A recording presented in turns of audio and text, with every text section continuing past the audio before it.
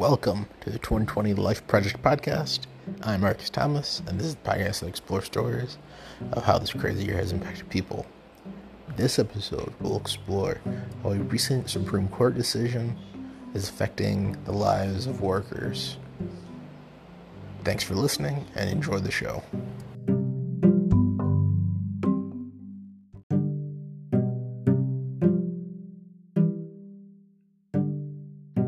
Good evening, Cody, and thank you for joining us on the 2020 Life Project. How are you today?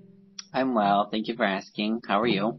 Good. So tonight we're going to be discussing the Supreme Court case that was ruled on in June. To give our listeners a little background, I'll give a little blurb. The Supreme Court ruled that the Civil Rights Act of 1964, which prohibits discrimination on the basis of sex, can be interpreted to include discrimination based on sexual orientation and gender identity. This is a landmark case that provides long sought-after protections for the LGBTQ community. Now, that is what we're going to be discussing tonight and a few other things. But first, why don't you give our listeners a little bit of background on who you are? I'm 28 years old. I graduated from Walsh College. I received a BBA from there. Currently I'm a store manager at a local pharmacy. That's about it. Thanks. So let's jump right into the questions. So when you first heard that the Supreme Court had ruled in the favor of the LGBTQ community, what were your thoughts? Were you shocked? I was actually like, well, it's about time. I mean, we've legally been able to get married for 5 years, but now finally we can, we have like rights when it comes to work. Like you can't be fired for being gay or lesbian or trans, which is like, it's kind of like, it's about time. And a conservative judge ruled in favor of this case. Now, normally LGBTQ rights are a very liberal ideology. So when I heard it, I was shocked that the Chief Justice ruled in favor of it. What were your thoughts? Well, actually, there was two justices that ruled in favor of it. One of them being the Chief Justice Roberts, who actually never, ever has endorsed gay rights before. And he actually likened it to an act that was in 1857 that ruled that black people shouldn't be citizens. So he likened it to that, which I thought was, kind of groundbreaking and astonishing, really. And then Neil Gorsuch, I'm not sure how to say his last name, Gorsuch or Gorsuch? Yeah. But, he was, appointed by Trump, and he ruled in favor of the act as well. So that was kind of shocking, actually. And he said quoting him, he said it's impossible to discriminate against a person for being homosexual or trans without discriminating against that individual based on sex, which is protected by the Title VII Civil Rights Act. So that was pretty interesting. It is very interesting. For someone who's so conservative, they're both very, very conservative. Yeah. So it's just kind of like groundbreaking. Hopefully it resounds with the current administration that we have, that, society is moving forward and that you should move forward as well. Definitely. Are there any protections that you think still need to be implemented for the LGBTQ community? Well, the current administration has rolled back a lot of regulations and rules in regards to the LGBTQ community, such as discriminating against gay and lesbian couples who want to adopt. Yeah. He's also defunded research for the cure on HIV/AIDS. And he's also placed a ban on transgender people serving in the military. So I think those are a few areas that definitely need protecting. Why do you think that this is still even a topic of conversation? It's 2020. You would think by now that it would just be accepted. It would just be normal. But it is still so controversial. Do you have any thoughts on why it's still such a controversial topic? Is it because of the Bible, religion? Yeah, it has to do a lot about that. Well, in most developed Western countries, it's more accepted. But around the world, it's still illegal, and people can be, fined, imprisoned, or even put to death for homosexual acts. So that's the reason why it's still such an important topic today, because it's like we live in 2020 where, you think everyone has equal rights, but you still got people around the world being punished and, imprisoned for being who they are. So I think that has a lot to do with it. Go ahead. And it's controversial too, because we also have a president who has actively rolled back, Obama era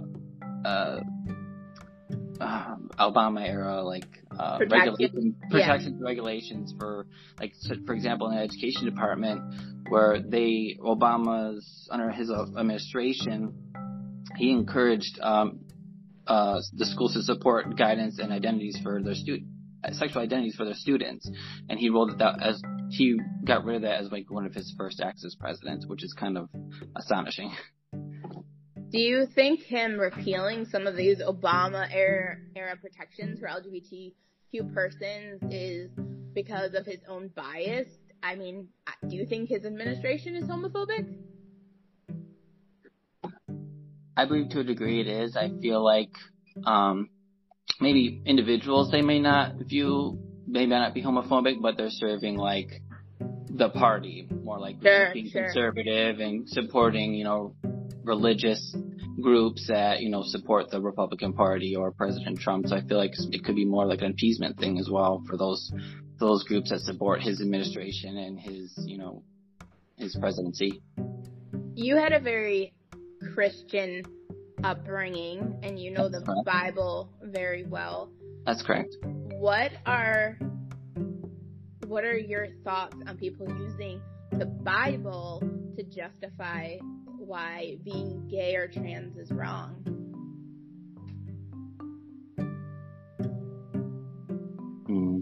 How do I feel about them using it to justify what's wrong, right or wrong? I mean, they take certain portions, certain texts of the Bible, I'm assuming, and use it to justify, but they're using the Bible to justify, and sometimes it leads to hatred. And so, isn't that contradictory to what Jesus represented? Absolutely. It's very hypocritical of that. The Bible preaches that to love thy neighbor and stuff like that. And people, to this day, even for people who are not only gay, but immigrants, searching for a safe place to live, and people today are still discriminating against those people as well, and minorities such as Latinos or African American people. So on one hand they're like, oh yeah, let's love each other, but on the other hand, they're using the Bible as a weapon. Quite sickening. So let's transition to a more personal questions for your own experience. The Supreme Court case came to fruition because of the discrimination that a transgender person faced in the workplace. Have you ever experienced discrimination because of your sexual orientation at work? Not exactly. However, I have felt like I should just keep to myself when it comes to personal matters such as that, being gay, announcing to everyone, oh, that I'm gay, I always felt like I had to keep it to myself and just kind of be, run-of-the-mill person, not attract attention and stuff like that. So that, I didn't get passed up on promotions or something like that. But personally, I have not.